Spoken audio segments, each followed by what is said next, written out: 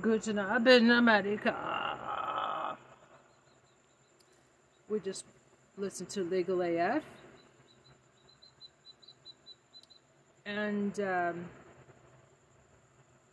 that was Trump search warrant appeal, DOJ January 6th, subpoenas fly, DeSantis human trafficking.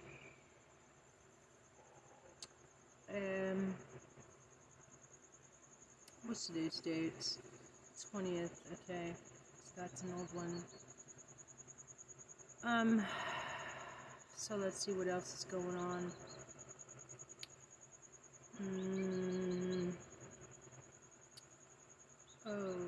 Forbidden. Tony Michaels, yes. Hello, Tony Michaels. Hello. QAnon worships Orange Jesus. QAnon salutes Kyle Trump at rally. Instagram wins bonehead of the week.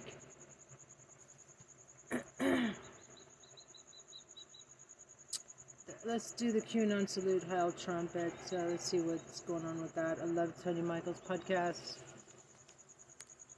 Number 230. Let's talk about our democracy for a minute. Came out yesterday. But let's do it in a way that makes the snowflakes' heads explode. Yeah. Let me be clear before this podcast begins. We don't give a fuck. Proud.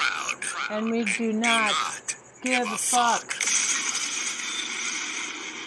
This is the Tony Michaels Podcast.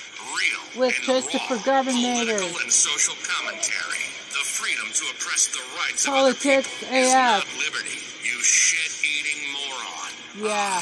The smell of freedom of speech. This is the Tony Yeah, Michaels suck Podcast. it up, Buttercup. And this is Tony Michaels. Hey, Tony, fuck 'em. Yeah, exactly. My word. Exactly. My sentiments. Everyone's wanting to know, how long are we banned from YouTube? Well, they banned us for 7 days. So we got most of the week this week where we're For not what? on YouTube. That's right, we're not on Why? YouTube.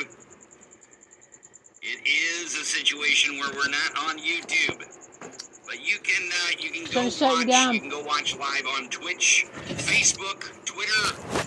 You can also watch on Tony Michaels .live. I believe we're live over there. I don't know if it's I don't know if it's working yet or not. It's a brand new website. So go there and Just help me set it check up. it out. TonyMichaels.live, and we Just, set it up because do of it. the YouTube ban.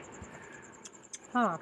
That's just, we had to go to a situation where we would have Hey Siri, a place where you could go go to and you could actually TonyMichaels.live. watch us regardless of a YouTube ban. So if you're over there watching, again, I think it's broadcasting live on TonyMichaels.live. While Go you're to over there, you can support independent TonyMichaels.live. media. Because that's the thing. If I can't get this message out on YouTube or several other places, well, you're not Go going to to get this message anyplace else. TonyMichaels.live. So the best way to support us, there's a little box right there next to the feed on TonyMichaels.live, and you can donate. You can do a one-time tip, or you can do a monthly tip, where you guys support us I'm gonna just become one a time, producer. or you can support us anytime you would like.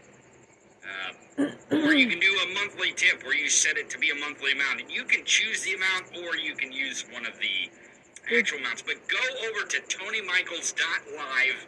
Check out our brand new website. Tony Michaels We podcast built is it up over and the running. weekend to make sure that we could come live to you this week, even though we're banned Rachel from Maddow. YouTube. Now, here's what I want you to do. Your YouTube's fine, dude. Because even if we're banned from YouTube, okay, it's okay. I still want you to go over there and follow us and subscribe to our YouTube channel, because I want you to show Hey, I YouTube think I already heard this. just how much this Fuck. ban means to you. Is that you will support I already- the Tony I Michaels already podcast, you will podcasted support this. independent media, you will support pro-democracy speech, even if they ban us. Okay, let's see. I want to tell you, and a lot of folks ask, why Ivanka were they and banning us? Rachel Well, there was a Maddow video on from fire. about a year ago. Take You guys that, remember hear it. when a bunch of these QAnon... I heard the podcast. I heard Let's this, talk about our unfortunately. democracy for a minute. We're fucked, basically. stacked with Trump judges. Welcome Like in Trump viewers, judges. Ivanka could be in serious trouble as Rachel Maddow reports her apartment is linked to New York Attorney General's subpoena for Washington hotel records. However, before proceeding, be sure to subscribe to the channel and turn on the notification bell so that you are always State the affairs. first to receive our latest updates when we post new videos. It looks like all of Ivanka's attempts to distance herself from her father after his ignominious exit from the White House may have been futile, per MSNBC's Rachel Maddow. A stunning document was reported in the Washington Post which reveals that Donald's precious daughter may be in cold water right now, unable to escape thanks to her father's alleged plans to break into her apartment. New York Attorney General Letitia James has formally subpoenaed federal authorities over Trump's residence in Washington, accusing the current former president of exaggerating him. Expenses for the daughter's apartment. Reasons to get Trump international hotel rentals. The Letty James investigation may be looking into whether Trump fraudulently obtained rent on the property, whether the Trump organization lied about his property to obtain rent on the property, and what they used to pay for that loan, Maddow commented to Bombshell. We know from Attorney General James' filing last month that it was once Trump's adult daughter, Ivanka Trump, who, according to far-reaching lawyers, Trump negotiated a resort lease with the feds and negotiated a mortgage with Deutsche Bank, the MSNBC host continued. Tish James claims the Trump Organization's ability to describe its financial position, to get jobs and mortgages is fraudulent. This is an example. Maddow went on to explain that the Trump Organization has filed an asset declaration to seal the D.C. hotel lease and mortgage. In that statement, they defended the list of homes owned by the group and their value, including the block on New York's Park Avenue that Donald's eldest daughter, Ivanka, was renting from her father's brokerage firm at the time. Interestingly, her condo contract gives her the option to buy that $8.5 million condo if she wants to, Maddow said. But in the claim that was filed for the D.C. hotel alone, the same rent was valued at more than $20 million. A few years later, they listed it as worth $25 million, even though they knew they had an opportunity earlier costs only buy it for $8.5 million. Attorney General James is looking into the Trump family's financial scenario of alleged illegal inflation and the Trump Organization's claim to all of Trump's assets, the MSNBC host explained. Thanks to the Washington Post, we now know that an investigation by legal professionals also called out federal authorities for Trump's purchase of Washington, D.C. property. So, yes, if I were a former president, if I were to be indicted in this investigation, I don't see if I would incite my followers to riot, but I might be concerned. To say she hit the nail on the head is an understatement. The Dodge recently released a heavily redacted model of the Mar-a-Lago affidavit that led to a search and arrest warrant at the former president's Palm Beach estate, which he cited as domestic reasons catastrophically abdicating his presidency. Again, to be honest, a heavily redacted post is an understatement. Some archive pages are completely blacked out and really only have a sentence or two.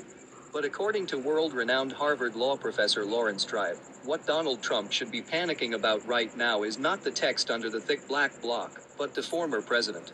He's to understand the main footnote contained in the statement, that according to experts it was impossible not to prosecute Donald Jr.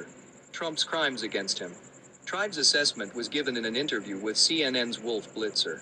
Let me know what you think about this in the comments. Don't forget to subscribe. Thanks for watching. Electrify your metabolism back to teenager.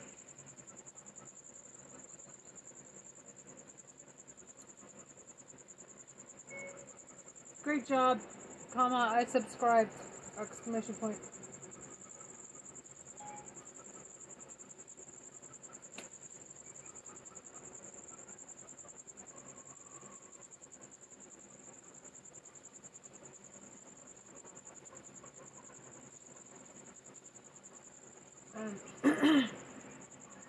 So now I'm going to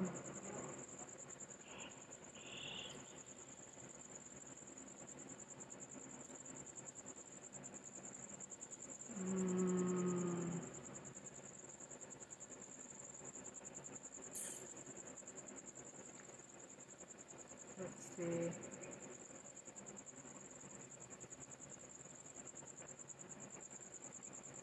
Right. Okay. Por aqua. I get that wrong. Puerto Rico. I just tweeted in support of Puerto Rico as statehood. basically. You know, they can't vote for a president. That's fucking retarded. In the true sense of the word.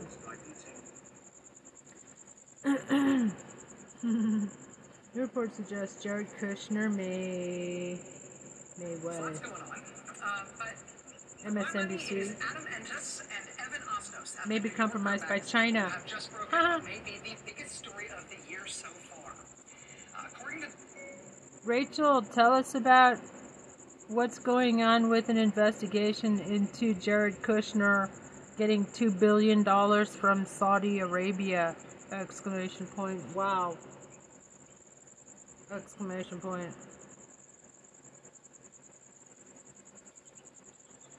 WTF. I think they should seize the Trump ill-gotten assets.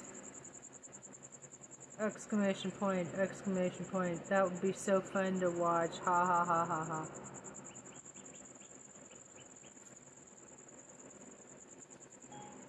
new reporting in the New Yorker, U.S. intelligence agencies last month felt compelled to give a very unusual briefing/warning to the Trump administration. We don't know exactly how many people they briefed or who exactly, but given the contents of the warning, the contents of the briefing, one might imagine this was a very senior level thing. Quoting from the New Yorker, in December, U.S. intelligence agencies briefed Trump administration officials saying that a member of the president's family was being targeted by a Chinese influence operation.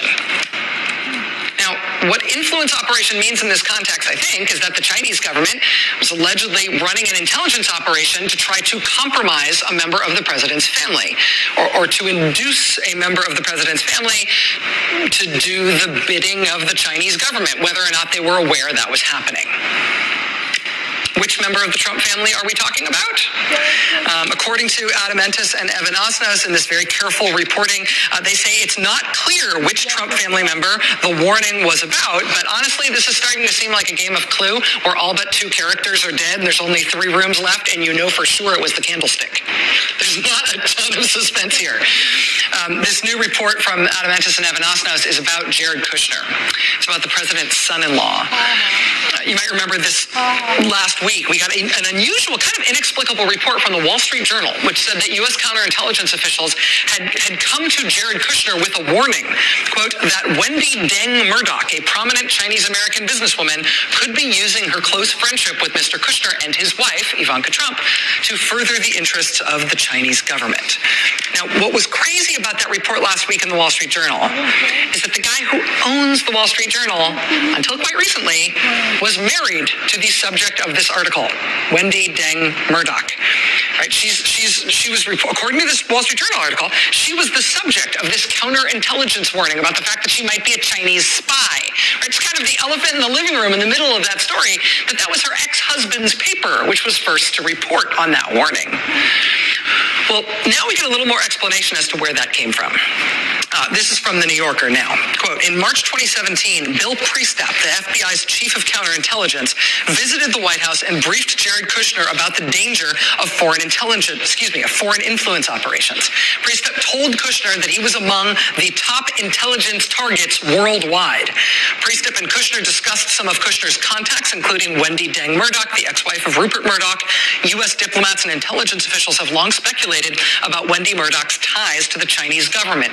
Internally, some Chinese officials spoke about her in ways that suggested they had influence over her. According to a person close to Kushner, quote, when Kushner was briefed by the FBI, he saw little cause for alarm. Hi, everyone. Mark Barden here at Sandy Hook Promise. On December 14th, 2012, my 7-year-old son Daniel was shot to death in his first grade classroom. Oh, Jesus. Sandy Hook Elementary School. Yeah, I know Alex Jones. Shooter shot and killed 26. So we had previously heard about this strange warning involving Rupert Murdoch's ex-wife and her friendship with Jared Kushner and Ivanka Trump. Now we have that in context. That what Jared Kushner was being warned about was a larger scale threat, that he was being targeted by sophisticated foreign intelligence operations. Now, it's clear both in the Wall Street Journal reporting last week and in this new reporting from the New Yorker that Jared Kushner was utterly unfazed by these warnings he was getting, that he obviously thinks there's nothing to worry about. Why are all these counterintelligence people so concerned? I am 36 years old. I can handle myself.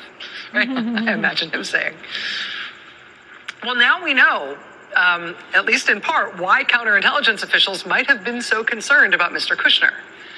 And it's because of the intelligence intercepts they reportedly have about Jared Kushner. This is a big deal story. In order to understand how this got to be so bad, you have to understand a little bit about the distance between how a normal American government handles this kind of risk and what the Trump administration has been doing. There's quite a distance. Quote, shortly before the election, staffers prepared a memo for Chris Christie, who at that time was the head of the transition team. It concerned the sensitive matter of conversations with foreign powers. The memo said in part, because the current president, Barack Obama, is still in office, calls made during the transition period should be high-level, non-substantive, and should consist largely of diplomatic pleasantries. The transition was warned that Trump would be inundated with requests for thousands of calls from around the world. Those requests would come through campaign staff, outside advisors, and other third parties. According to this advice memo for the transition, Trump must not accept these requests. Requests must be methodically returned in a sequence of calls that will not create any diplomatic incidents or negative press stories. The president-elect must have a classified intelligence briefing before conversations with foreign leaders and then conduct the meetings only when a note-taker and a national security aide are present. The aide suggested that Trump make 5 waves of calls over a number of days, starting with the UK and ending with Pakistan. A senior transition official recalled recently, quote, obviously, all that just got tossed aside because Trump was excited that important people were calling him. Trump spoke to more than 24 heads of state before his campaign ever contacted the State Department. That freewheeling access extended to in-person meetings. And the in-person meetings were not just held by the president-elect and then the new president, they were also held by his son-in-law, Jared Kushner. Adam Entis and Evan Osnos report now that despite those established protocols, right, despite the well-earned reason there are national security standards around contacts with foreign governments like this, right, which require having a note-taker there and having national security aides involved and being briefed by people who are experts in the subject matter before you have those conversations, despite all of that well-earned caution, Jared Kushner repeatedly took unstaffed meetings with the Chinese ambassador, including at least one occasion on which they met alone. And you know, it's one thing if you're like meeting with an old pal, but if you're meeting with a high-ranking and experienced government official from a foreign power that is aggressively spying on the United States and trying to recruit or manipulate U.S. officials in support of their incredibly sophisticated intelligence apparatus, right? Those solo meetings with your new bud, those might be a problem.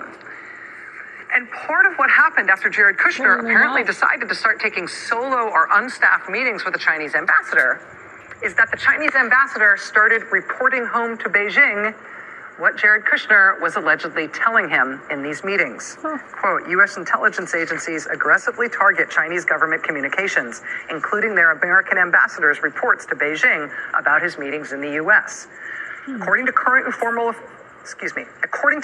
former officials briefed on U.S. intelligence about Chinese communications, Chinese officials said that in meetings to prepare for the Chinese president's summit at Mar-a-Lago this past April, the Chinese ambassador and Jared Kushner discussed Kushner's business interests along with policy.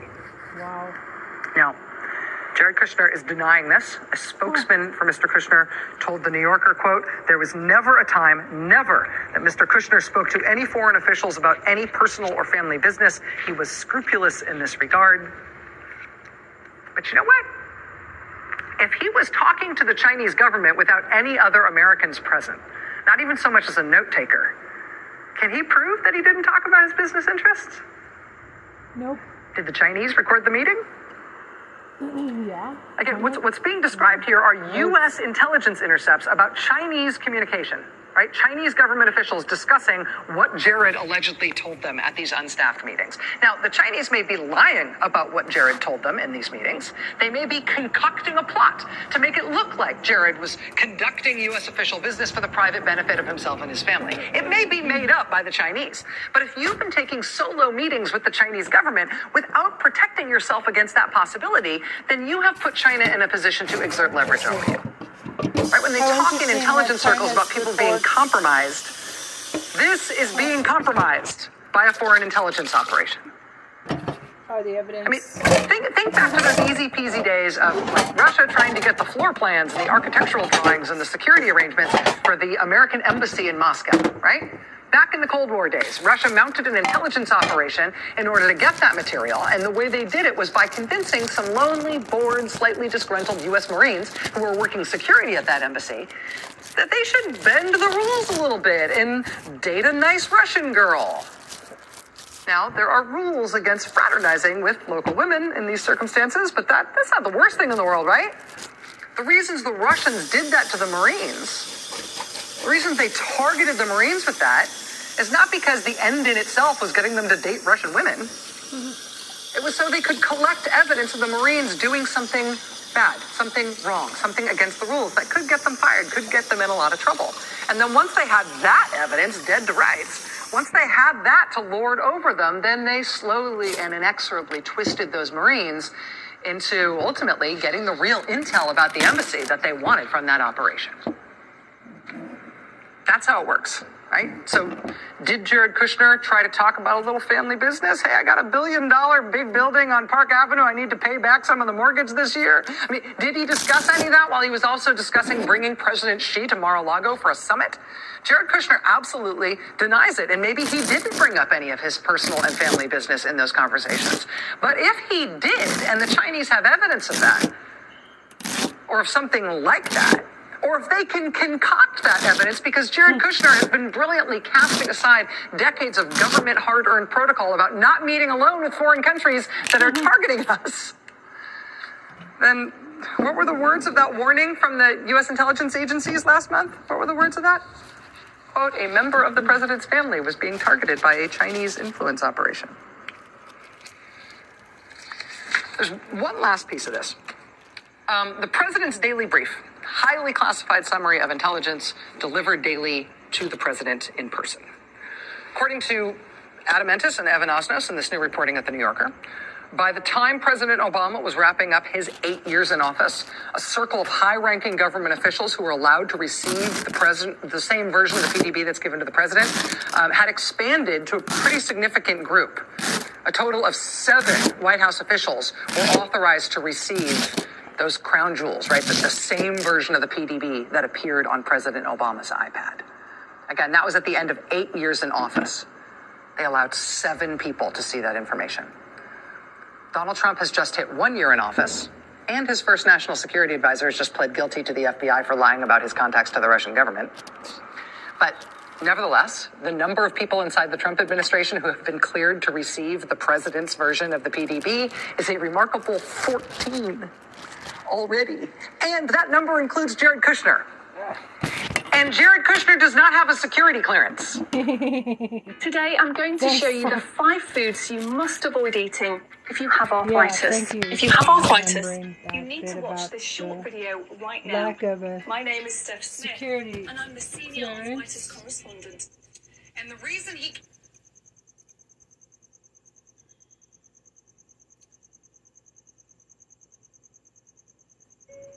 LOL. Rachel, thank you for remembering the fact that he didn't have a security clearance. Exclamation point. Ha ha ha.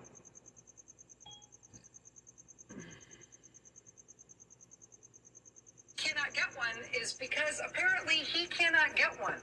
There was controversy from the outset about his security clearance, right? 2 days before the inauguration, Jared Kushner made his initial application for a security clearance. He reportedly listed 0 contacts on that application with foreign governments. This is after, he's meeting with the Chinese. He's secretly meeting with the Emiratis. He's secretly meeting with the Trump Tower Russians. All of those foreign meetings, he disclosed 0 foreign meetings in initially on his security clearance application. Mr. Kushner then repeatedly sent new updates, supplements to his security clearance application, each time listing more and more foreign contacts he had previously neglected to disclose. So there has been controversy around his security clearance application already. But Jared Kushner's process of trying to get a security clearance started a year ago. Started in January. Quote, as months passed, some members of the White House received their permanent security clearances, but Kushner continued to wait. For high-level appointees like him, the process is normally expedited, says one former senior White House official.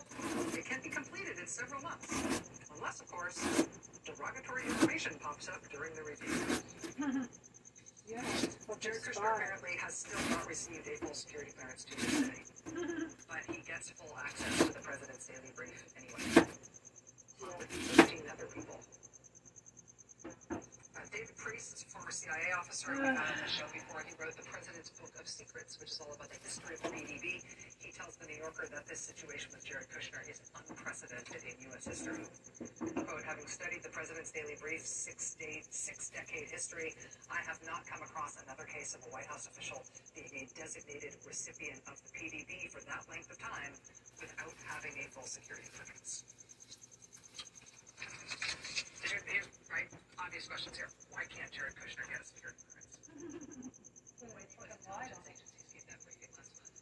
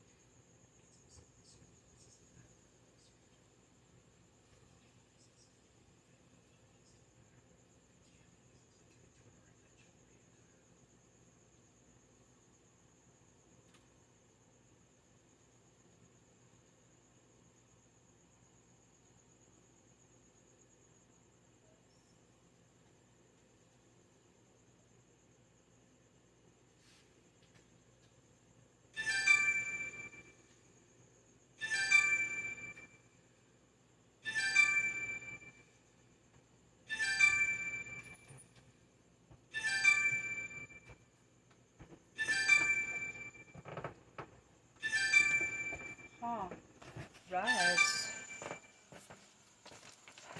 There you are. Sorry. I left you outside or inside. We'll have to pull up. And so what they're suggesting is, you don't need to have this all wrapped up by October. Let's take our time. Let's make it realistic. Let's make sure it can be thorough. Let's extend this into November. So that's the first part of it. I don't think the judge is going to entertain that because he's the one who's got to do the work. And if he says, I think I can do it within this time period, then I think he's going to be able to make the decision there. He'll hear them, but I doubt he will accept that timeline. The other thing, of course, is that they also say, we don't want to have to assert which documents we are claiming we've declassified. And I think this is a real tell that this is a lie, that there's no declassification, and that the lawyers want to delay that answer because they know they don't have an answer to that question. If they make that same misrepresentation in court that Donald Trump has been making on social media, they stand to be disbarred. And so they are never going to make that claim. They want to delay it as long as possible because ultimately they're not going to be able to make it. Being a lying sack of shit. At the White House, 11:49 here in London. President Biden is facing pushback, including from some of his own top health officials, including Dr. Anthony Fauci, after saying the COVID-19 pandemic is over. The president made that comment during an interview on 60 Minutes. Here's what President Biden said, followed by new remarks from Dr. Fauci. The pandemic is over. We still have a problem with COVID. We're still doing a lot of work on it. But the pandemic is over. If you notice, no one's wearing masks. Everybody seems to be in pretty good shape. And so I think it's changing. But we are not where we need to be if we're going to be able to, quote, live with the virus, because we know we're not going to eradicate it. We only did that with one virus, which is smallpox. And that was very different, because smallpox doesn't change from year to year or decade to decade or even from century to century. Joining us now, U.S. Surgeon General Dr. Vivek Murthy. Dr. Murthy, great to have you with us this morning. So two very different views there of the state of the pandemic. Is the pandemic over? Well, it's good to see you as well. I actually don't think they're all that different. What the president's reflecting is the fact that we've made tremendous progress against COVID-19. We're in a very different place now than we were at the beginning of this pandemic, with significantly lower death rates. We have all of our children back in school. We have people able to go back to work, families and friends able to see each other. But he also said, we have more work to do on COVID, and that's right. And that's what Dr. Fauci and others have expressed as well. We're losing about 400 people a day on average to this virus. We need to get that number lower. We have people who are struggling with long COVID. We need to understand more about long COVID and how to prevent it. And we also, thankfully, have a new updated vaccine that's available that can extend people's protection, strengthen their protection against the worst outcomes of COVID. We need people to take that vaccine. So there is more work to do, no doubt. But we are in a much better place than we were at the beginning of this pandemic. Well, of course, that goes without saying. And I mean, people effectively are treating it like it's over. Here in London, where I am, I could count on one hand probably the number of masks I've seen in the last couple of days. New York is closer to that as well. But when the President of the United States says in no uncertain terms and says it twice, the pandemic is over, what should people watching this morning take from that? I think what people should take is that they should feel encouraged about the progress that we've made. I feel optimistic about how far we've come. We may forget just what it was like 2 years ago when schools were shut down, when people were not going to work, when we were worried about our own health and safety and the safety of those around us. But right now, if you are updated on your vaccines, and if you are a high-risk individual who uses a medication like Paxlovid if you get COVID-19, your chances of dying from COVID are remarkably low. And that is hard-fought progress. But here's one thing I am worried about, Willie. In order to sustain this progress and to continue to advance, in order to develop the next generation of vaccines, especially mucosal vaccines that will help to block transmission even more effectively, we need to sustain our investment in COVID. So what we can't do is look at this like an on and off switch, like COVID has disappeared. We've made tremendous progress, but we still have work to do that. It's going to require ongoing investment from Congress, ongoing investment in our country so that we can continue to make sure everybody in our country has the protection that they need from COVID-19. Dr. Murthy, I appreciate that you're trying to thread the needle here between slightly different points of view, but one of the things that doctors around the world have said right from the very beginning is that clarity of messaging when it comes to a pandemic is absolutely essential. And whether you listen to the president or whether you listen to Dr. Fauci, the message is not clear coming out of the White House at the moment, and the risks are still high. You still have the potential for variants around the world. You still have countries where people are not vaccinated and they are traveling now, and the potential that they could bring new variants. So why take the risk from the president's point of view of even saying at all that this is over? Because some people will hear that and say, I don't need to get a booster if a booster comes around. I don't need to get vaccinated if I'm not already vaccinated. Well, my job as Surgeon General is to tell people where we are and to talk to them about what they need to do. And the message here is clear, which is that while we should be encouraged about the progress that we have made, we still have to be vigilant and make sure we're taking steps to remain protected. And that means staying up to date on your vaccines, knowing where to go if you do get sick to get Paxlovid. And we have test or treat sites now available. People can go to their own doctor and get treatments for COVID-19 like Paxlovid. We want people to know what they can do, but it's also so important. This is something I learned when I was Surgeon General working on the Ebola and Zika crises, that when things get better, we can't, as a country, turn our attention away entirely. We've got to recognize that to stay in a good place and to continue making progress, we've got to keep our foot on the accelerator. We've got to not only continue to invest in better treatments, better vaccines, but we also have to look at the broader spectrum of issues that have been made worse by COVID. One of those, in fact, is mental health. This is an issue that I have been focused on as Surgeon General because I look at what's happened in our country during COVID, but also prior to COVID, and I see a mental health crisis, particularly among our kids, that has exploded. That's why I issued a Surgeon General's Advisory on Youth Mental Health in December 2021. It's why, as I wrote recently, there's more we need to do at a policy, programmatic, and individual level to make sure our kids are okay. So, Dr. Murthy, I just want to go, you just started to lead us there, the idea of not letting your guard down when things are looking a little bit better. And we are, compared to other parts of the pandemic, in a little bit of a lull right now. But part of the reason why the president's comments raised such a stir is for months, health officials, including those employed by the U.S. government, have warned us about an impending fall or winter surge of the virus. Are you seeing any early signs of that? How should Americans be prepared, or should we be bracing ourselves for cases to really take off again? Well, I'm glad you asked, Jonathan. Thankfully right now we're seeing cases continue to decline. Hospitalizations are down as well. That's good news. But look, if anything we've learned over the last 2 years is that we've got to be vigilant and we've got to be prepared. U.S. Surgeon General. This is a time for preparation, not for panic. We've seen in the last 2 winters that we have seen a surge that's usually begun around late November or early December. But the best way to protect for that is to make sure that you are up to date with your vaccines. If you are 12 and up and you're 2 months out from your last shot, you are eligible to get the updated vaccine. And that's what we want people to do. The other thing you can do is pair this with your flu shot. The flu season is also around the corner. And so we want people to get their flu shot. Flu shot should be available very, very soon. And good news is you can go and get both shots at the same time, get it out of the way, and know that you have stronger protection against both COVID and the flu. U.S. Surgeon General Vivek Murthy, thanks so much for your time this morning. We'll be talking to you much more as we move through this. Thank you. Your laundry soap is destroying the earth. I know that it hurts, but listen, it's about to get worse. Don't mean to be terse. You know, ever since our primary... I want to make a comment about that. Hi, MSNBC, thank you for covering this issue and interviewing the Surgeon General, !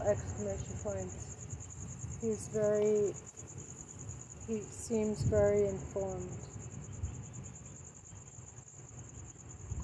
And I must say, I believe President Biden a hell of a lot more than Trump, who lied to us tens of thousands of times, like 40,000 times, ! Remember, he said it would go away with warmer weather in April, then May.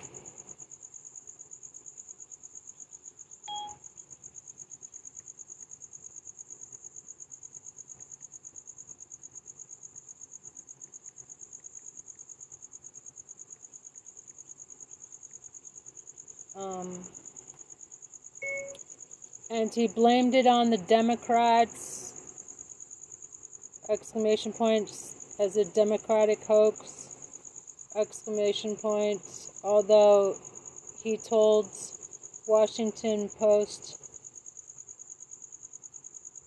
reporter in recorded interview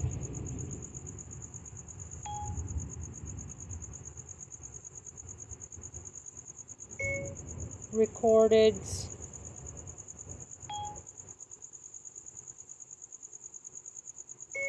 on February 8th, that it was airborne, hence the need to wear a freaking mask, exclamation point, which he always refused to do, and is the main reason, I think, that large swathes of the population have refused since the beginning to do the modicum to protect themselves, their family, and their community, exclamation point. Mr. Trump served as the worst possible example of leader, exclamation point. In fact, Gallup poll just named him equally the worst president in U.S. history, along with Andrew Johnson. Haha.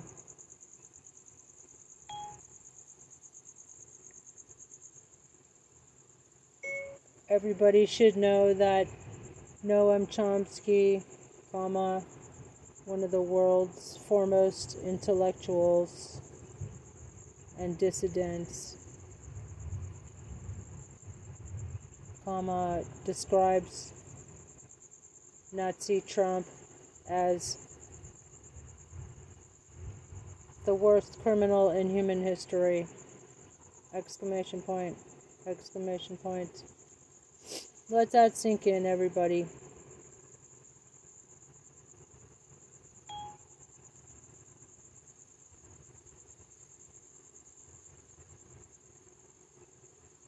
Let that sink in, everybody, exclamation point.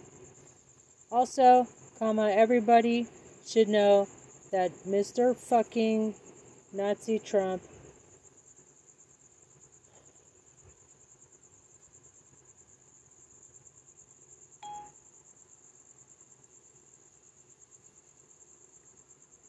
hashtag Nazi Trump.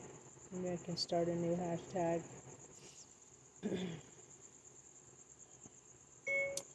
Has Adolf Hitler's Mein Kampf at his bedside table.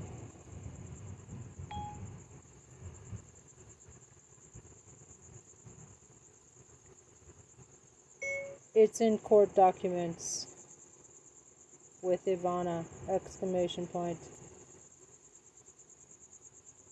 He also beat her, and by the way, everybody, please call the DOJ 202-514-2000 and ask them what happened to the 26 cases of rape and sexual assault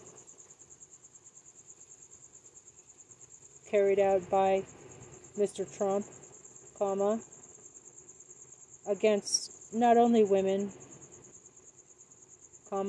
but girls and boys about age 13, abducted, and violated in the company of Jeffrey Epstein, exclamation point. Tell the Department of Justice to carry on with these court cases. Exclamation point. We deserve justice. Exclamation point. That mofo deserves to be behind bars. Period.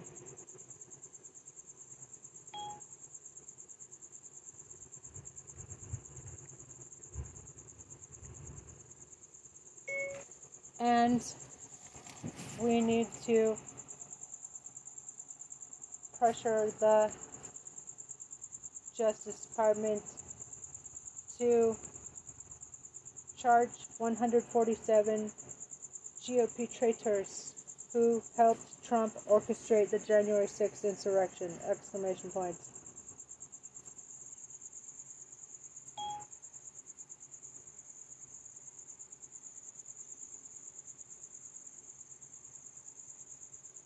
Alright.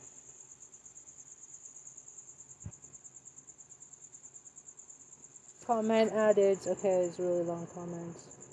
Hi MSNBC, thank you for covering this issue and interviewing Surgeon General. He seems very informed, and I must say I believe President Biden will have a lot more than Trump, who lied tens of thousands of times, like 40,000 times.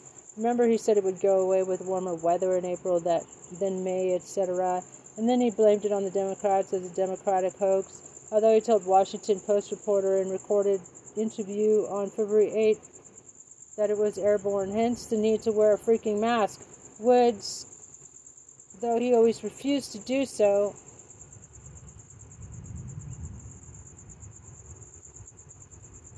and is the main reason I think that large swathes of the population have refused since beginning to do the modicum to protect themselves, their family, and their community. Search Trump. What? Of a leader.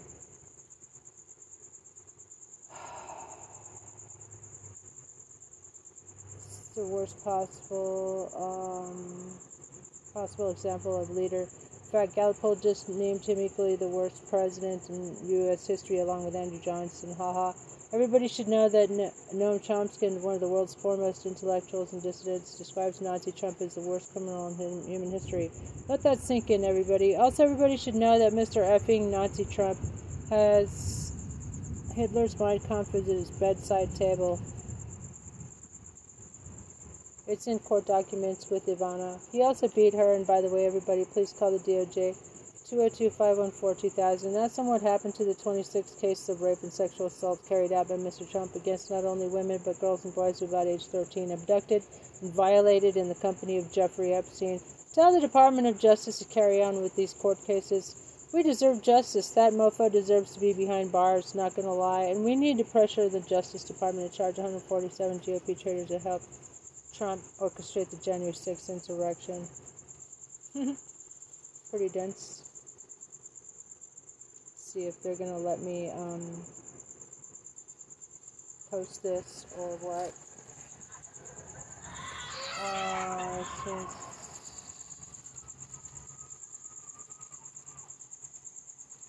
they're informed, and I'm gonna say a lot more lied.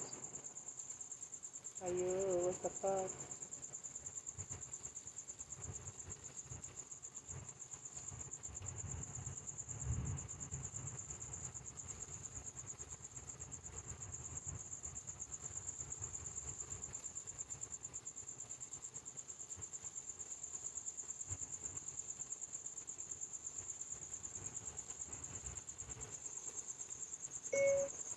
And then blamed it on China, stirring up racial hatred against Asian people, remember Asian people started getting attacked by Trump supporters, question mark.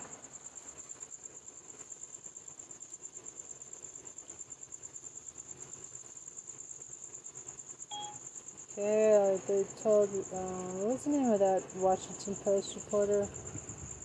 Famous one, All the President's Men.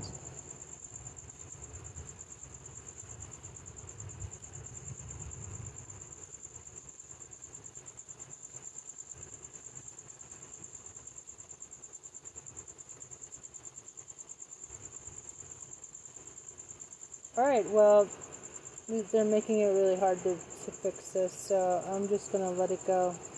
Let it go. Let it go. Oh, I think they deleted my, okay, so I'll just add it again. Hi, it looks like you deleted my comment for some reason, comma, but I am exercising my freedom of speech, constitutional rights, exclamation point. So here it is again, GFY, for suppressing my constitutional rights, MSNBC, exclamation point.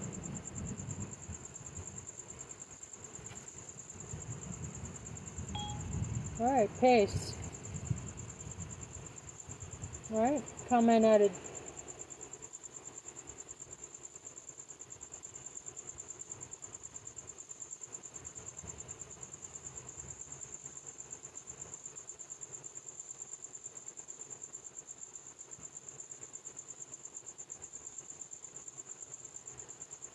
Okay.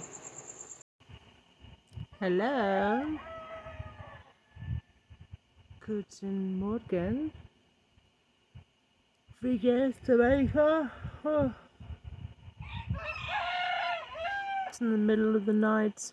And this is some important stuff. Hi friends. Alaska. So if you don't know, Alaska is recovering from Typhoon Murdoch. And this is like the aftermath remnants. I didn't even know there was a typhoon up there. It moved upwards and to the west. I didn't know they had typhoons up there. Many Alaska communities, villages along the west coast and southwest coast of Alaska. This is just one of the villages that was underwater because of this typhoon. There were many communities throughout Alaska on the west and southwest coast that looked like this. And what a lot of people don't realize is the lifestyle and the way that we live up here in Alaska is different than anywhere else in the world.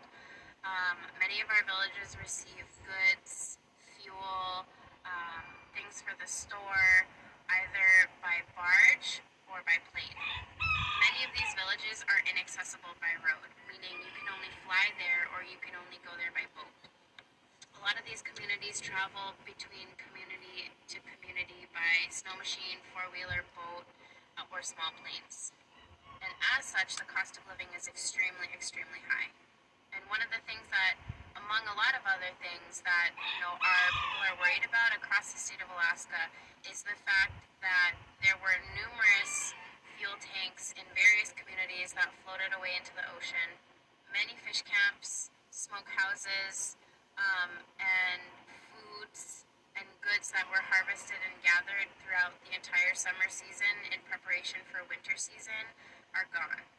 So in addition to, the destruction of homes and the destruction of communities that our people are facing, they're also facing the real possibility that they will not have enough fuel for the winter, and a lot of their food sources are gone. And on top of that, I just saw some of my friends sharing on Facebook that there now is a boil water advisory in many communities, meaning because of the typhoon, because there was a mix of the water and sewage lines in many of the villages, there is now a water boil advisory where you have to boil your water for at least 2 minutes for it to be drinkable. So not only is this now an environmental crisis, this potentially can be a public health crisis as well. And when I say that many of our communities rely on fish and moose and berries to sustain us throughout the winter, it's not only because the cost of living is so high, it is because these foods nourish more than just our physical beings. So I really encourage you, if you have any means to support, the link in my bio is where you can donate directly to these communities.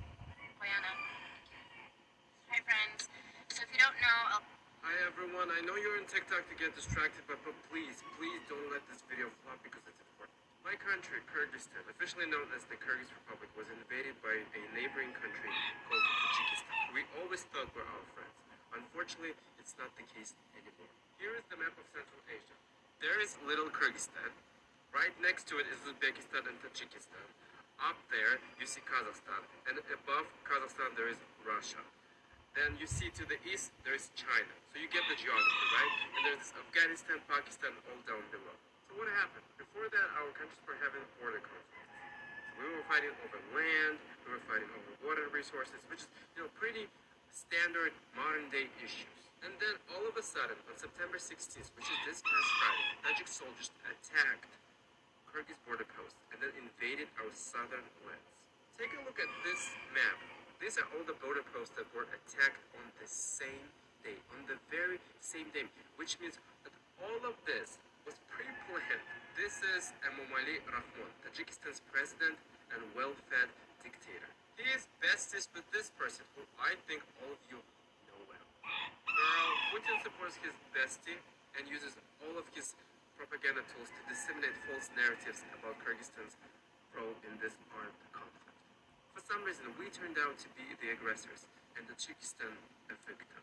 But why might they do it, you ask? Okay, so recently, China, Uzbekistan, and Kyrgyzstan signed a deal to build a railroad that would ease the trade between China and Europe, bypassing Russia, that is currently under sanctions for the war in Ukraine. Of course, this Karen didn't like that and decided to intimidate Kyrgyzstan and other post-Soviet countries. We are being bullied by this post-colonial dictator who thinks of our countries as informal colonies of Russia. I know we're not white enough for the world to care, and we'll probably be left to our own devices. But please, if you want to help, just spread the word. It would mean a lot to me and to all of us. Hi everyone, I know you're on TikTok to get distracted, but please don't let this video flop because it's important. My country, Kyrgyzstan, officially known as the Kyrgyz Republic, was invaded by a neighboring country called Tajikistan. We always thought were our friends. Unfortunately, it's not the case anymore. Here is the map of Central Asia. There is little Kyrgyzstan. Right next to it is Uzbekistan and Tajikistan. Up there, you see Kazakhstan. And above Kazakhstan, there is Russia. Then you see to the east, there is China. So you get the geography, right? And there's this Afghanistan, Pakistan, all down below. So what happened? Before that, our countries were having border conflicts. So we were fighting over land, we were fighting over water resources, which is, pretty standard modern-day issues. And then all of a sudden, on September 16th, which is this past Friday, Tajik soldiers attacked Kyrgyz border post and then invaded our southern lands. Take a look at this map. These are all the border posts that were attacked on the same day, on the very same day, which means that all of this was pre-planned. This is Emomali Rahmon, Tajikistan's president and well-fed dictator. He is besties with this person, who I think all of you know well. Girl, Putin supports his bestie and uses all of his propaganda tools to disseminate false narratives about Kyrgyzstan's role in this armed conflict. For some reason, we turned out to be the aggressors and Tajikistan a victim. But why might they do it, you ask? Okay, so recently, China, Uzbekistan, and Kyrgyzstan signed a deal to build a railroad that would ease the trade between China and Europe, bypassing Russia, that is currently under sanctions for the war in Ukraine. Of course, this Karen didn't like that and decided to intimidate Kyrgyzstan and other post-Soviet countries. We are being bullied by this post-colonial dictator who thinks of our countries as informal colonies of Russia. I know we're not white enough for the world to care, and we'll probably be left to our own devices. But please, if you want to help, just spread the word. It would mean a lot to me and to all of us. Hi everyone, I know you're on TikTok to get distracted, but please don't let this video flop because it's important. My country, Kyrgyzstan, officially known as the Kyrgyz Republic, was invaded by a neighboring country called Tajikistan. We always thought were our friends. Unfortunately, it's not the case anymore. Here is the map of Central Asia. There is little Kyrgyzstan. Right next to it is Uzbekistan and Tajikistan. Up there, you see Kazakhstan. And above Kazakhstan, there is Russia. Then you see to the east, there is China. So you get the geography, right? And there's this Afghanistan, Pakistan, all down below. So what happened? Before that, our countries were having border conflicts. So we were fighting over land, we were fighting over water resources, which is, pretty standard modern-day issues. And then all of a sudden, on September 16th, which is this past Friday, Tajik soldiers attacked Kyrgyz border post and then invaded our southern lands. Take a look at this map. These are all the border posts that were attacked on the same day, on the very same day, which means that all of this was pre-planned.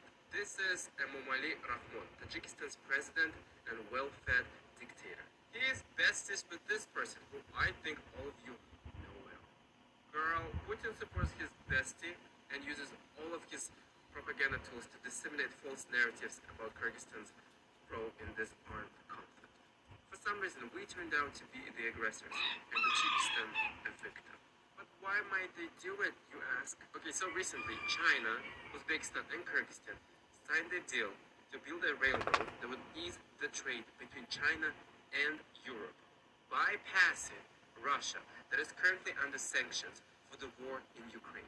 Of course, this Karen didn't like that and decided to intimidate Kyrgyzstan and other post-Soviet countries. We are being bullied by this post-colonial dictator who thinks of our countries as informal colonies of Russia. I know we're not white enough for the world to care, and we'll probably be left to our own devices, but please, if you want to help, just spread the word. It would mean a lot to me and to all of us. Hi everyone, I know you're on TikTok to get distracted, but please don't let this video flop because it's important. My country, Kyrgyzstan, officially known as the Kyrgyz Republic, was invaded by a neighboring country called Tajikistan. We always thought were our friends. Unfortunately, it's not the case anymore. Here is the map of Central Asia. There is Little Kyrgyzstan. Right next to it is Uzbekistan and Tajikistan. Up there, you see Kazakhstan. And above Kazakhstan, there is Russia. Then you see to the east, there is China. So you get the geography, right? And there's this Afghanistan, Pakistan, all down below. So what happened? Before that, our countries were having border conflicts. So we were fighting over land, we were fighting over water resources, which is, pretty standard modern-day issues. And then all of a sudden, on September 16th, which is this past Friday, Tajik soldiers attacked Kyrgyz border post and then invaded our southern lands. Take a look at this map. These are all the border posts that were attacked on the same day, on the very same day, which means that all of this was pre-planned. This is Emomali Rahmon, Tajikistan's president and well-fed dictator. He is besties with this person, who I think all of you know well. Girl, Putin supports his bestie and uses all of his propaganda tools to disseminate false narratives about Kyrgyzstan's role in this armed conflict. For some reason, we turned out to be the aggressors and Tajikistan a victim. Why might they do it, you ask? Okay, so recently, China, Uzbekistan, and Kyrgyzstan signed a deal to build a railroad that would ease the trade between China and Europe, bypassing Russia, that is currently under sanctions for the war in Ukraine. Of course, this Karen didn't like that and decided to intimidate Kyrgyzstan and other post-Soviet countries. We are being bullied by this post-colonial dictator who thinks of our countries as informal colonies of Russia. I know we're not white enough for the world to care, and we'll probably be left to our own devices, but please, if you want to help, just spread the word. It would mean a lot to me and to all of us. Hi everyone, I know you're on TikTok to get distracted, but please don't let this video flop because it's important. My country, Kyrgyzstan, officially known as the Kyrgyz Republic, was invaded by a neighboring country called Tajikistan. We always thought were our friends. Unfortunately, it's not the case anymore. Here is the map of Central Asia. There is Little Kyrgyzstan. Right next to it is Uzbekistan and Tajikistan. Up there, you see Kazakhstan. And above Kazakhstan, there is Russia. Then you see to the east, there is China. So you get the geography, right? And there's this Afghanistan, Pakistan, all down below. So what happened? Before that, our countries were having border conflicts. So we were fighting over land, we were fighting over water resources, which is, pretty standard modern-day issues. And then all of a sudden, on September 16th, which is this past Friday, Tajik soldiers attacked Kyrgyz border post and then invaded our southern lands. Take a look at this map. These are all the border posts that were attacked on the same day, on the very same day, which means that all of this was pre-planned. This is Emomali Rahmon, Tajikistan's president and well-fed dictator. He is bestest with this person who I think all of you know well. Girl, Putin supports his bestie and uses all of his propaganda tools to disseminate false narratives about Kyrgyzstan's role in this armed conflict. For some reason, we turned out to be the aggressors and Tajikistan a victim. But why might they do it, you ask? Okay, so recently, China, Uzbekistan, and Kyrgyzstan signed a deal to build a railroad that would ease the trade between China and Europe, bypassing Russia, that is currently under sanctions for the war in Ukraine. Of course, this Karen didn't like that and decided to intimidate Kyrgyzstan and other post-Soviet countries. We are being bullied by this post-colonial dictator who thinks of our countries as informal colonies of Russia. I know we're not white enough for the world to care and will probably be left to our own devices, but please, if you want to help, just spread the word. It would mean a lot to me and to all of us. Hi everyone, I know you're on TikTok to get distracted, but please don't let this video flop because it's important. My country, Kyrgyzstan, officially known as the Kyrgyz Republic, was invaded by a neighboring country called Tajikistan. We always thought were our friends. Unfortunately, it's not the case anymore. Here is the map of Central Asia. There is Little Kyrgyzstan. Right next to it is Uzbekistan and Tajikistan. Up there, you see Kazakhstan. And above Kazakhstan, there is Russia. Then you see to the east, there is China. So you get the geography, right? And there's this Afghanistan, Pakistan, all down below. So what happened? Before that, our countries were having border conflicts. So we were fighting over land, we were fighting over water resources, which is, pretty standard modern-day issues. And then all of a sudden, on September 16th, which is this past Friday, Tajik soldiers attacked Kyrgyz border post and then invaded our southern lands. Take a look at this map. These are all the border posts that were attacked on the same day, on the very same day, which means that all of this was pre-planned. This is Emomali Rahmon, Tajikistan's president and well-fed dictator. He is bestest with this person who I think all of you know well. Girl, Putin supports all of his propaganda tools to disseminate false narratives about Kyrgyzstan's role in this armed conflict. For some reason, we turned out to be the aggressors and Tajikistan a victim. But why might they do it, you ask? Okay, so recently, China, Uzbekistan, and Kyrgyzstan signed a deal to build a railroad that would ease the trade between China and Europe, bypassing Russia, that is currently under sanctions for the war in Ukraine. Of course, this Karen didn't like that and decided to intimidate Kyrgyzstan and other post-Soviet countries. We are being bullied by this post-colonial dictator who thinks of our countries as informal colonies of Russia. I know we're not white enough for the world to care and will probably be left to our own devices, but please, if you want to help, just spread the word. It would mean a lot to me and to all of us. Hi everyone, I know you're on TikTok to get distracted, but please don't let this video flop because it's important. My country, Kyrgyzstan, officially known as the Kyrgyz Republic, was invaded by a neighboring country called Tajikistan. We always thought were our friends. Unfortunately, it's not the case anymore. Here is the map of Central Asia. There is Little Kyrgyzstan. Right next to it is Uzbekistan and Tajikistan. Up there, you see Kazakhstan. And above Kazakhstan, there is Russia. Then you see to the east, there is China. So you get the geography, right? And there's this Afghanistan, Pakistan, all down below. So what happened? Before that, our countries were having border conflicts. So we were fighting over land, we were fighting over water resources, which is, pretty standard modern-day issues. And then all of a sudden, on September 16th, which is this past Friday, Tajik soldiers attacked Kyrgyz border post and then invaded our southern lands. Take a look at this map. These are all the border posts that were attacked on the same day, on the very same day, which means that all of this was pre-planned. This is Emomali Rahmon, Tajikistan's president and well-fed dictator. He is bestest with this person who I think all of you know well. Girl, Putin supports his bestie and uses all of his propaganda tools to disseminate false narratives about Kyrgyzstan's role in this armed conflict. For some reason, we turned out to be the aggressors and Tajikistan a victim.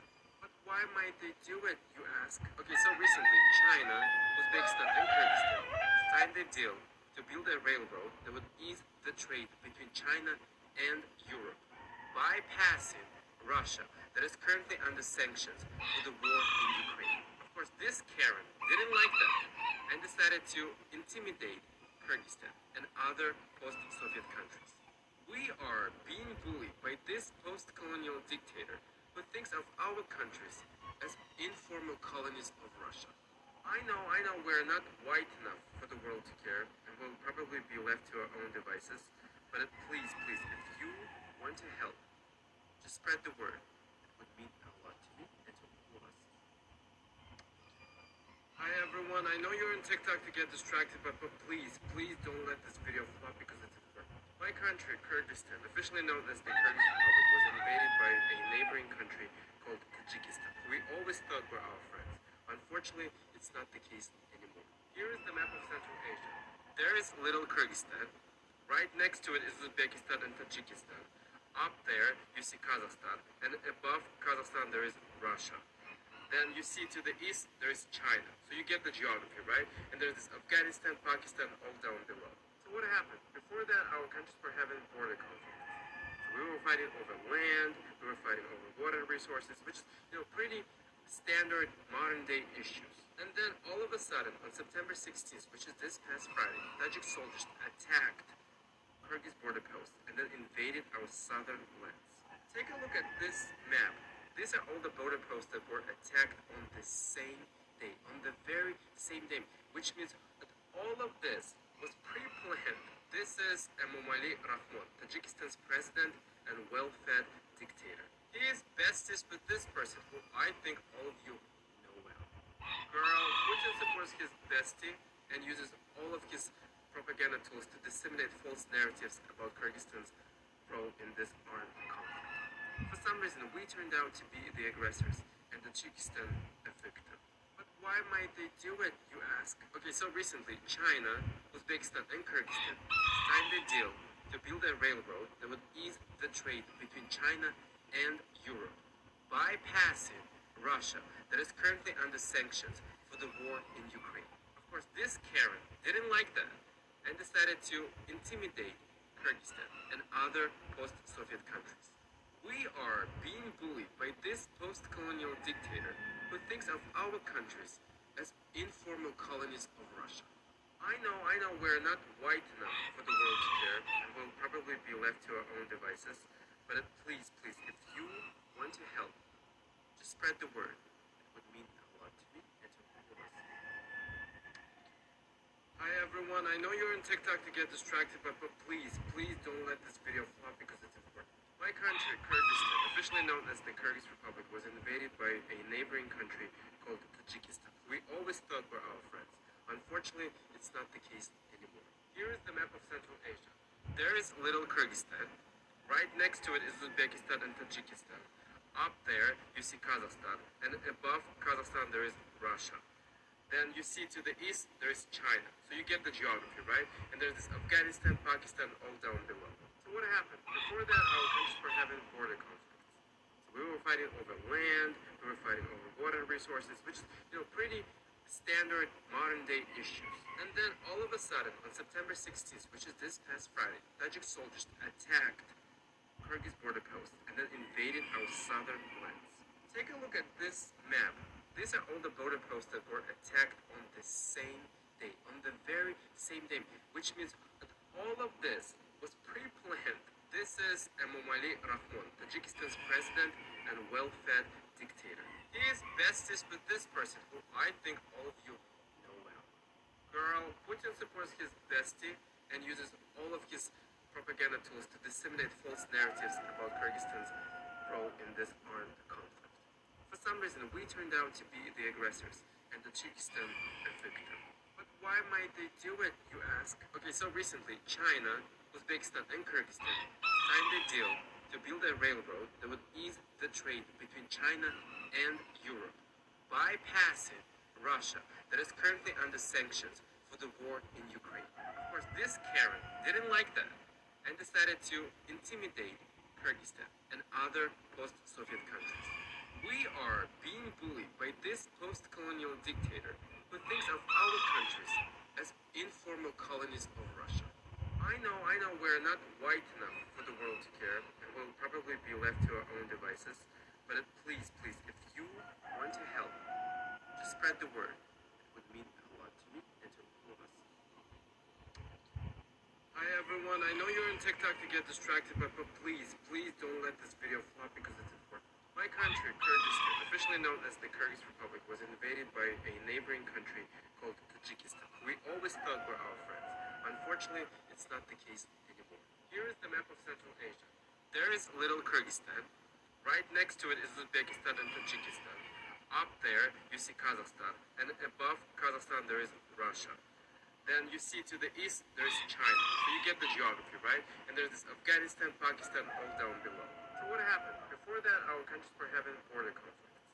So we were fighting over land, we were fighting over water resources, which is, pretty standard modern-day issues. And then all of a sudden, on September 16th, which is this past Friday, Tajik soldiers attacked Kyrgyz border post and then invaded our southern lands.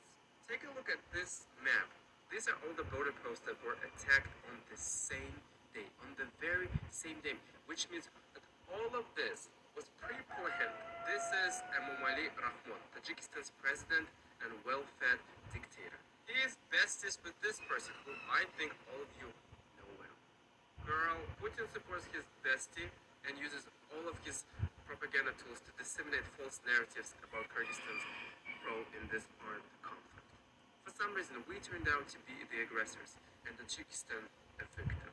But why might they do it, you ask? Okay, so recently, China, Uzbekistan, and Kyrgyzstan signed a deal to build a railroad that would ease the trade between China and Europe, bypassing Russia, that is currently under sanctions for the war in Ukraine. Of course, this Karen didn't like that and decided to intimidate Kyrgyzstan and other post-Soviet countries.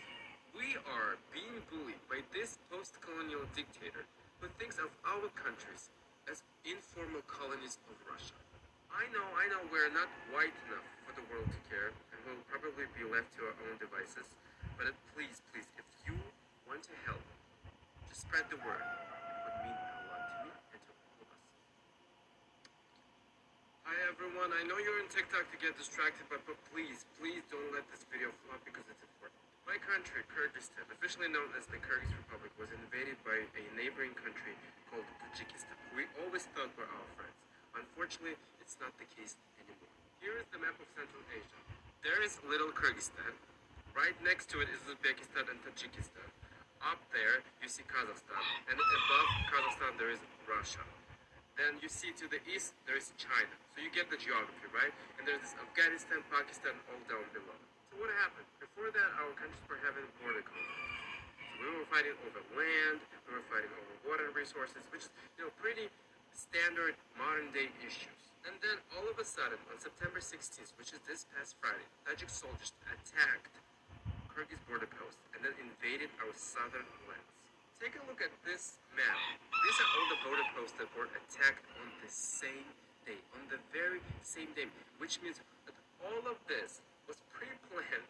This is Emomali Rahmon, Tajikistan's president and well-fed dictator. He is besties with this person, who I think all of you know well. Girl, Putin supports his bestie and uses all of his propaganda tools to disseminate false narratives about Kyrgyzstan's role in this armed conflict. For some reason, we turned out to be the aggressors and Tajikistan a victim. But why might they do it, you ask? Okay, so recently, China, Uzbekistan, and Kyrgyzstan signed a deal to build a railroad that would ease the trade between China and Europe, bypassing Russia, that is currently under sanctions for the war in Ukraine. Of course, this Karen didn't like that and decided to intimidate Kyrgyzstan and other post-Soviet countries. We are being bullied by this post-colonial dictator who thinks of our countries as informal colonies of Russia.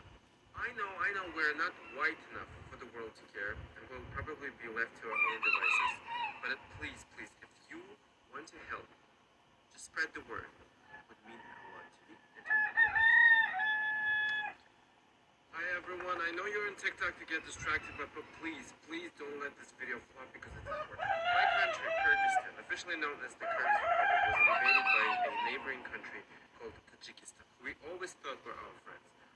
Unfortunately, it's not the case anymore. Here is the map of Central Asia. There is Little Kyrgyzstan. Right next to it is Uzbekistan and Tajikistan. Up there, you see Kazakhstan. And above Kazakhstan, there is Russia. Then you see to the east, there is China. So you get the geography, right? And there's this Afghanistan, Pakistan, all down below. So what happened? Before that, our countries were having border conflicts. So we were fighting over land, we were fighting over water resources, which is, pretty standard modern-day issues. And then all of a sudden, on September 16th, which is this past Friday, Tajik soldiers attacked Kyrgyz border post and then invaded our southern lands. Take a look at this map. These are all the border posts that were attacked on the same day, on the very same day, which means that all of this was pre-planned. This is Emomali Rahmon, Tajikistan's president and well-fed dictator. He is besties with this person, who I think all of you know. Girl, Putin supports his bestie and uses all of his propaganda tools to disseminate false narratives about Kyrgyzstan's role in this armed conflict. For some reason, we turned out to be the aggressors and Tajikistan a victim. But why might they do it, you ask? Okay, so recently, China, Uzbekistan, and Kyrgyzstan signed a deal to build a railroad that would ease the trade between China and Europe, bypassing Russia, that is currently under sanctions for the war in Ukraine. Of course, this Karen didn't like that and decided to intimidate Kyrgyzstan and other post-Soviet countries.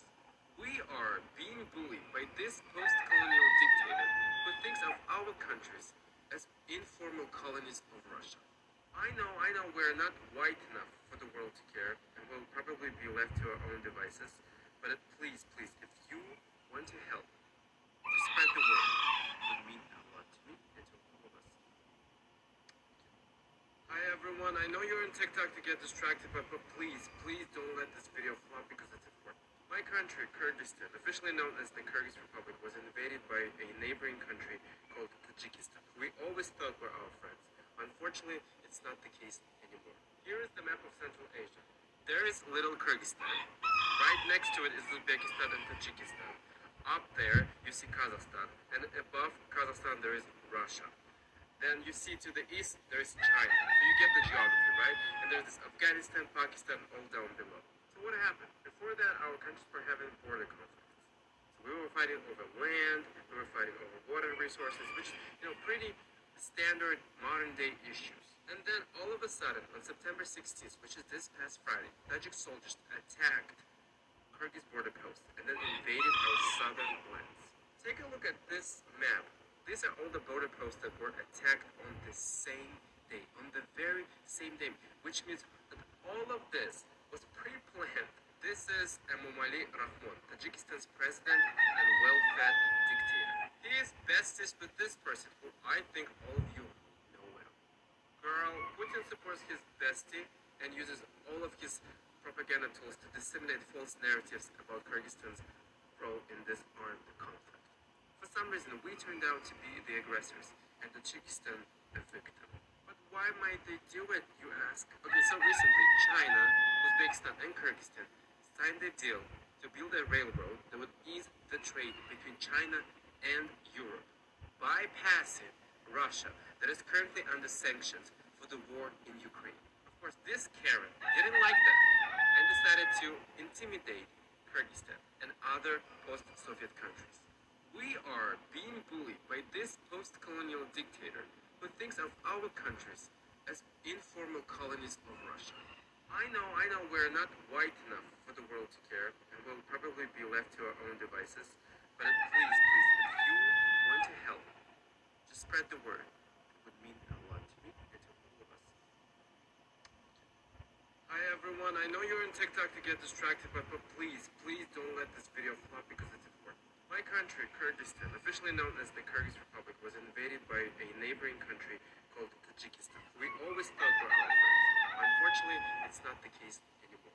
Here is the map of Central Asia. There is Little Kyrgyzstan. Right next to it is Uzbekistan and Tajikistan. Up there, you see Kazakhstan. And above Kazakhstan, there is Russia. Then you see to the east, there is China. So you get the geography, right? And there's this Afghanistan, Pakistan, all down below. So what happened? Before that, our countries were having border conflicts. So We were fighting over land, we were fighting over water resources, which is, pretty standard modern day issues. And then all of a sudden, on September 16th, which is this past Friday, Tajik soldiers attacked Kyrgyz border post and then invaded our southern lands. Take a look at this map. These are all the border posts that were attacked on the same day, on the very same day, which means that all of this was pre-planned. This is Emomali Rahmon, Tajikistan's president and well-fed dictator. He is besties with this person, who I think all of you know well. Girl, Putin supports his bestie and uses all of his propaganda tools to disseminate false narratives about Kyrgyzstan's role in this armed conflict. For some reason, we turned out to be the aggressors and Tajikistan a victim. But why might they do it, you ask? Okay, so recently, China, Uzbekistan, and Kyrgyzstan signed a deal to build a railroad that would ease the trade between China and Europe, bypassing Russia, that is currently under sanctions for the war in Ukraine. Of course, this Karen didn't like that and decided to intimidate Kyrgyzstan and other post-Soviet countries. We are being bullied by this post-colonial dictator who thinks of our countries as informal colonies of Russia. I know we're not white enough for the world to care, and we'll probably be left to our own devices, but please, if you want to help, just spread the word. It would mean a lot to me and to all of us. Hi everyone, I know you're on TikTok to get distracted, but please don't let this video flop because it's important. My country, Kyrgyzstan, officially known as the Kyrgyz Republic, was invaded by a neighboring country called Tajikistan. We always thought were our friends. Unfortunately, it's not the case anymore. Here is the map of Central Asia. There is Little Kyrgyzstan. Right next to it is Uzbekistan and Tajikistan. Up there, you see Kazakhstan. And above Kazakhstan, there is Russia. Then you see to the east, there is China. So you get the geography, right? And there's this Afghanistan, Pakistan, all down below. So what happened? Before that, our countries were having border conflicts. So we were fighting over land, we were fighting over water resources, which is, pretty standard modern day issues. And then all of a sudden, on September 16th, which is this past Friday, Tajik soldiers attacked Kyrgyz border post and then invaded our southern lands. Take a look at this map. These are all the border posts that were attacked on the same day, on the very same day, which means that all of this was pre-planned. This is Emomali Rahmon, Tajikistan's president and well-fed dictator. He is besties with this person, who I think all of you know well. Girl, Putin supports his bestie and uses all of his propaganda tools to disseminate false narratives about Kyrgyzstan's role in this armed conflict. For some reason, we turned out to be the aggressors and Tajikistan a victim. But why might they do it, you ask? Okay, so recently, China, Uzbekistan, and Kyrgyzstan signed a deal to build a railroad that would ease the trade between China and Europe, bypassing Russia, that is currently under sanctions for the war in Ukraine. Of course, this Karen didn't like that and decided to intimidate Kyrgyzstan and other post-Soviet countries. We are being bullied by this post-colonial dictator who thinks of our countries as informal colonies of Russia. I know we're not white enough for the world to care, and we'll probably be left to our own devices, but please, if you want to help, just spread the word. It would mean a lot to me and to all of us.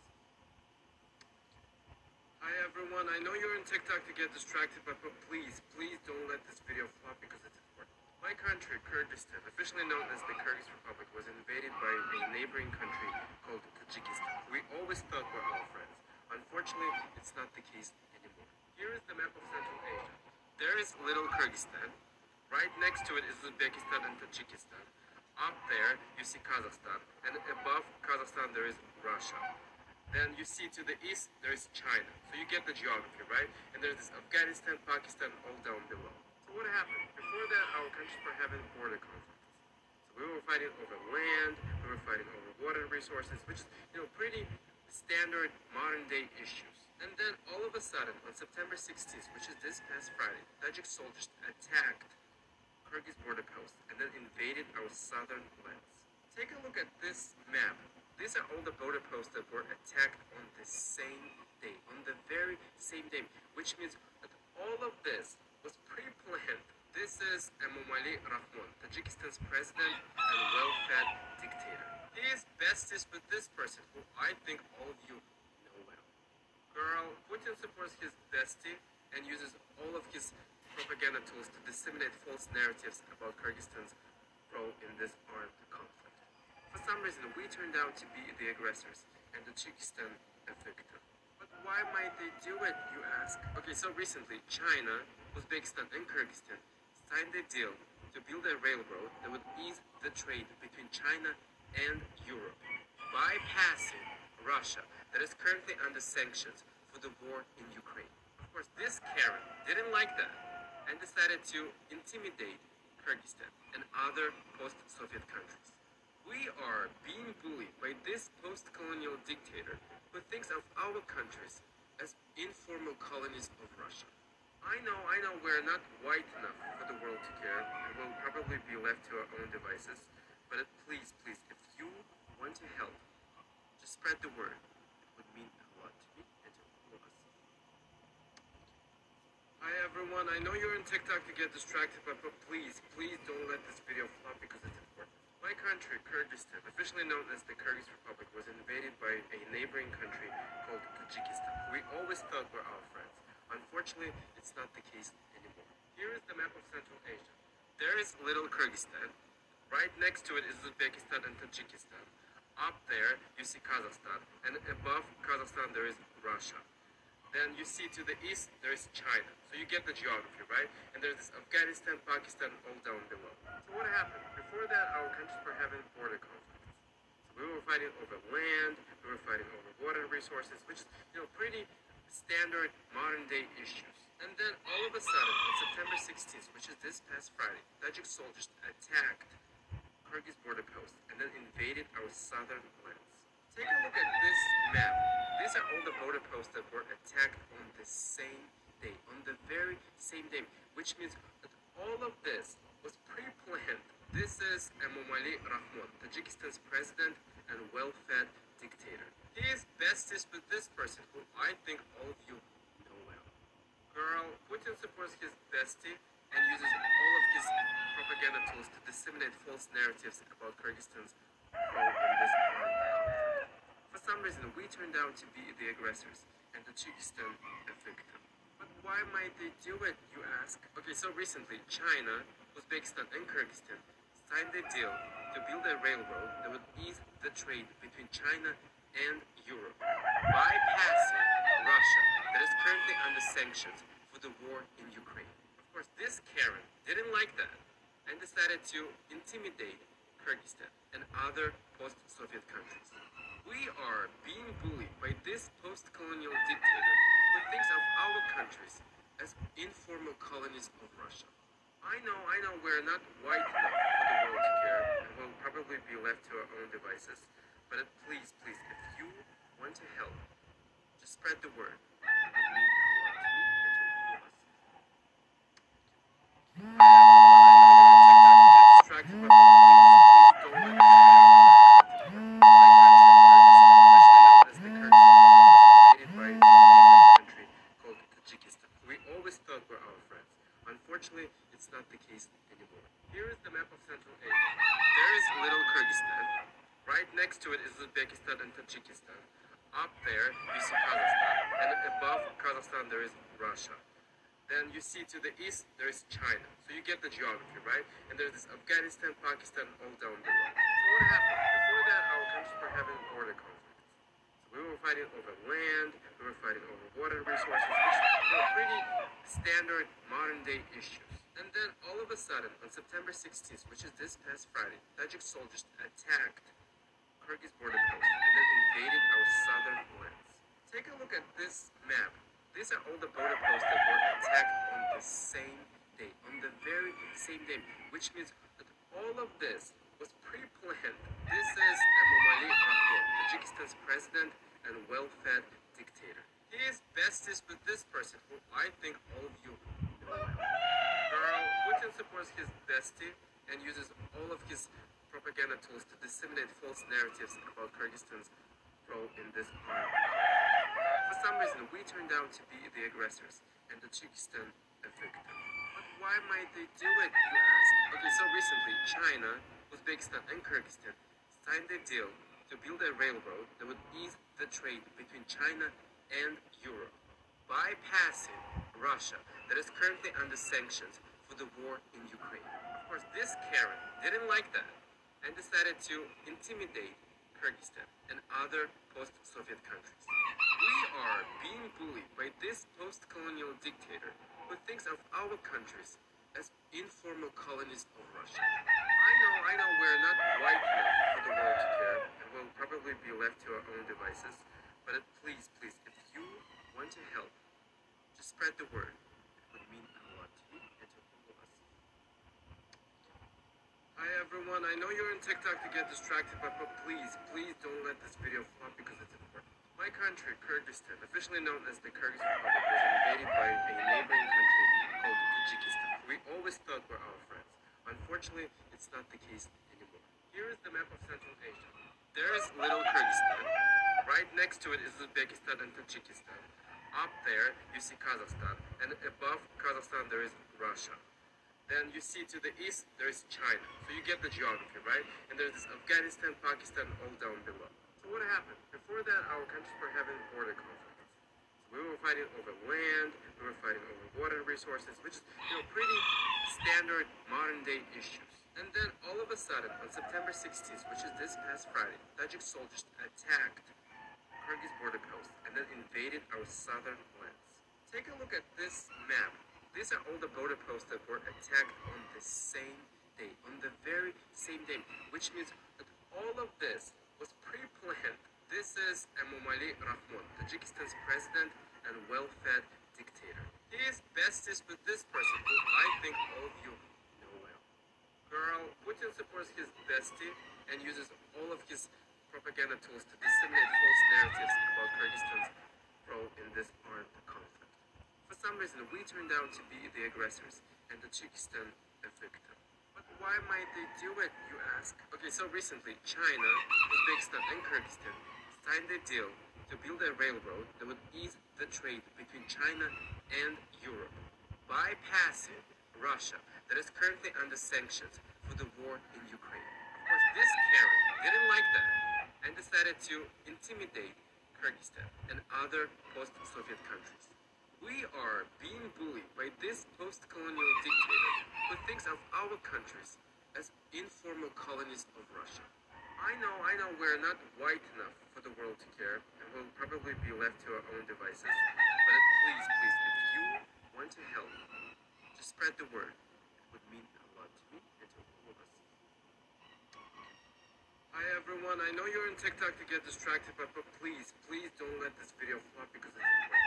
My country, Kyrgyzstan, officially known as the Kyrgyz Republic, was invaded by a neighboring country called Tajikistan. We always thought were our friends. Unfortunately, it's not the case anymore. Here is the map of Central Asia. There is Little Kyrgyzstan. Right next to it is Uzbekistan and Tajikistan. Up there, you see Kazakhstan. And above Kazakhstan, there is Russia. Then you see to the east, there is China. So you get the geography, right? And there's this Afghanistan, Pakistan, all down below. So what happened? Before that, our countries were having border conflicts. So we were fighting over land, we were fighting over water resources, which is pretty standard modern-day issues. And then all of a sudden, on September 16th, which is this past Friday, Tajik soldiers attacked Kyrgyz border post and then invaded our southern lands. Take a look at this map. These are all the border posts that were attacked on the same day, on the very same day, which means that all of this was pre-planned. This is Emomali Rahmon, Tajikistan's president and well-fed dictator. He is besties with this person who I think all of you know well. Girl, Putin supports his bestie and uses all of his propaganda tools to disseminate false narratives about Kyrgyzstan's role in this armed conflict. For some reason, we turned out to be the aggressors and Tajikistan a victim. But why might they do it, you ask? Okay, so recently, China, Uzbekistan, and Kyrgyzstan signed a deal to build a railroad that would ease the trade between China and Europe, bypassing Russia, that is currently under sanctions for the war in Ukraine. Of course, this Karen didn't like that and decided to intimidate Kyrgyzstan and other post-Soviet countries. We are being bullied by this post-colonial dictator who thinks of our countries as informal colonies of Russia. I know we're not white enough for the world to care, and we'll probably be left to our own devices, but please, if you want to help, just spread the word. It would mean a lot to me and to all of us.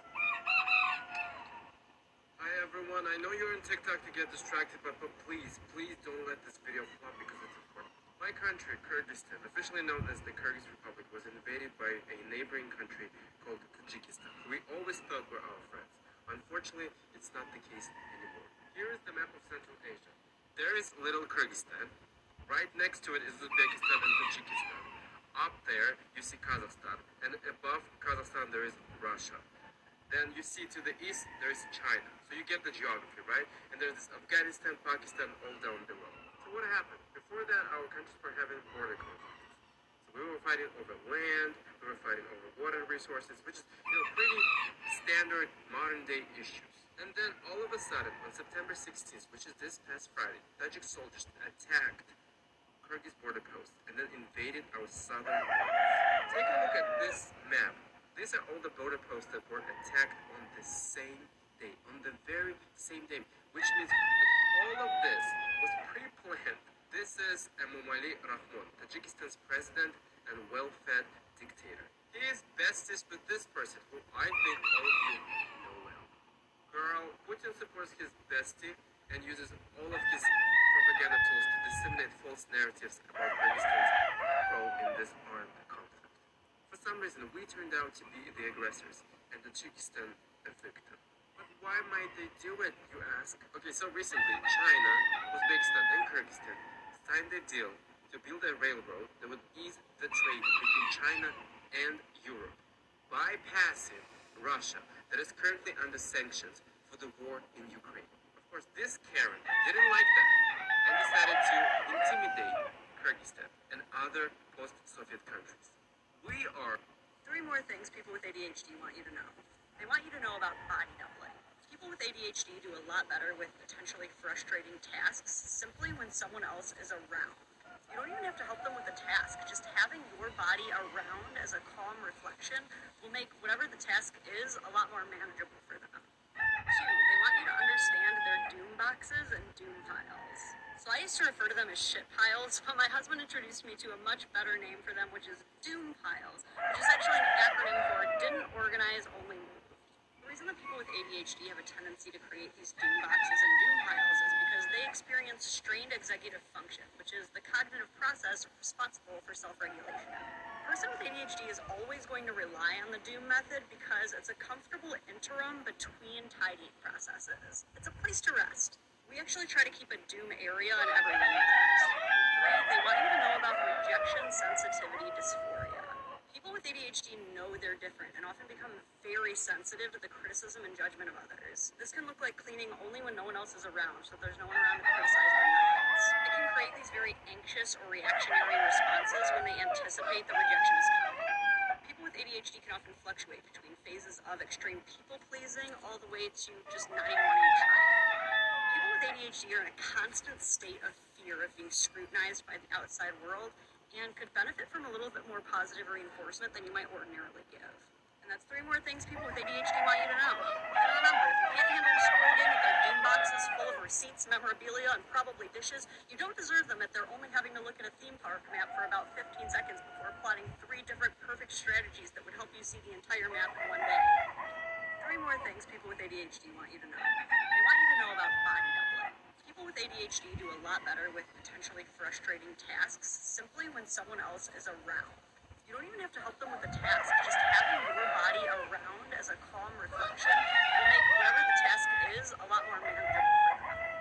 2, they want you to understand their doom boxes and doom piles. So I used to This is only a test of emergency alert system. Please ignore 8001118D1555489.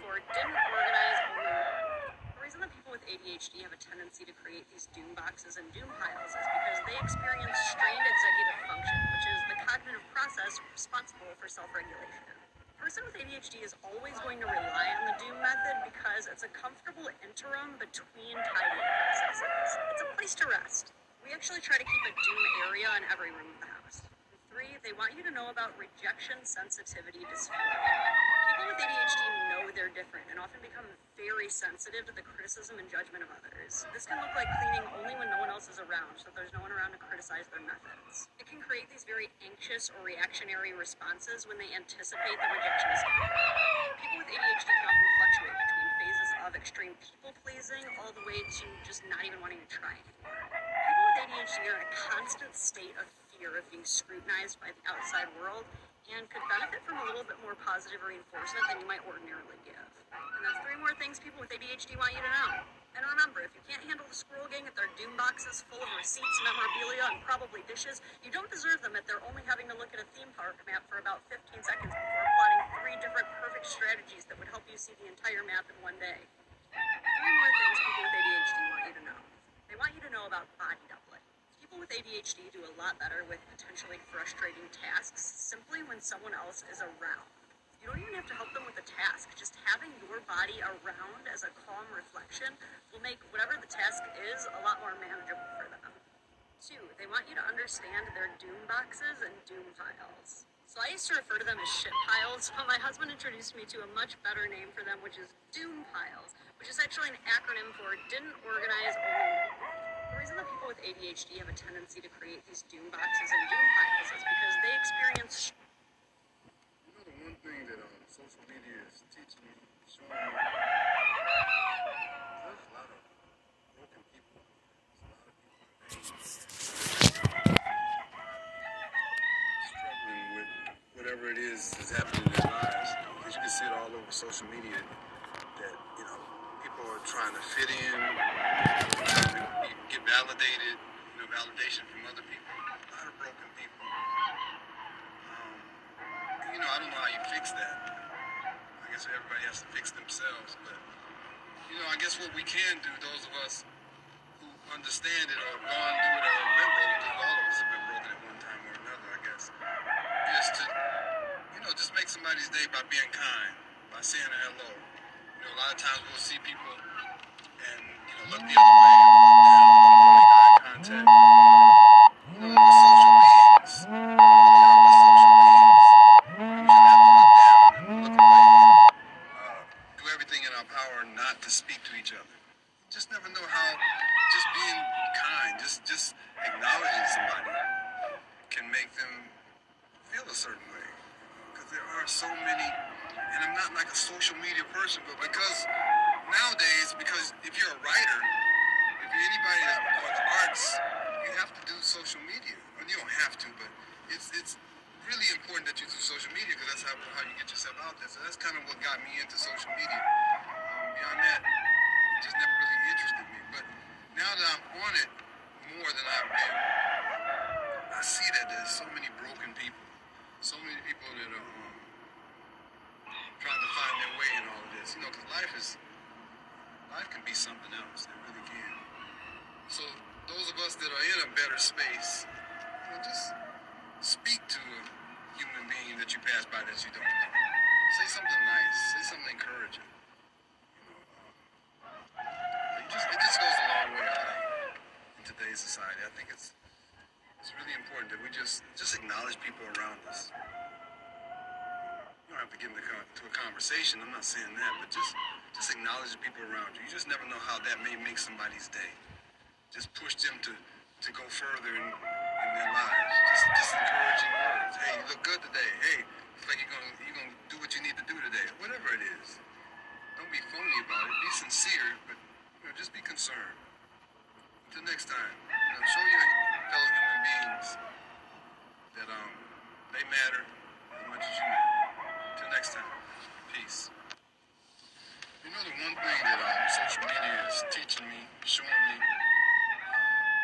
there's a lot of broken people out here. There's a lot of people in pain out here.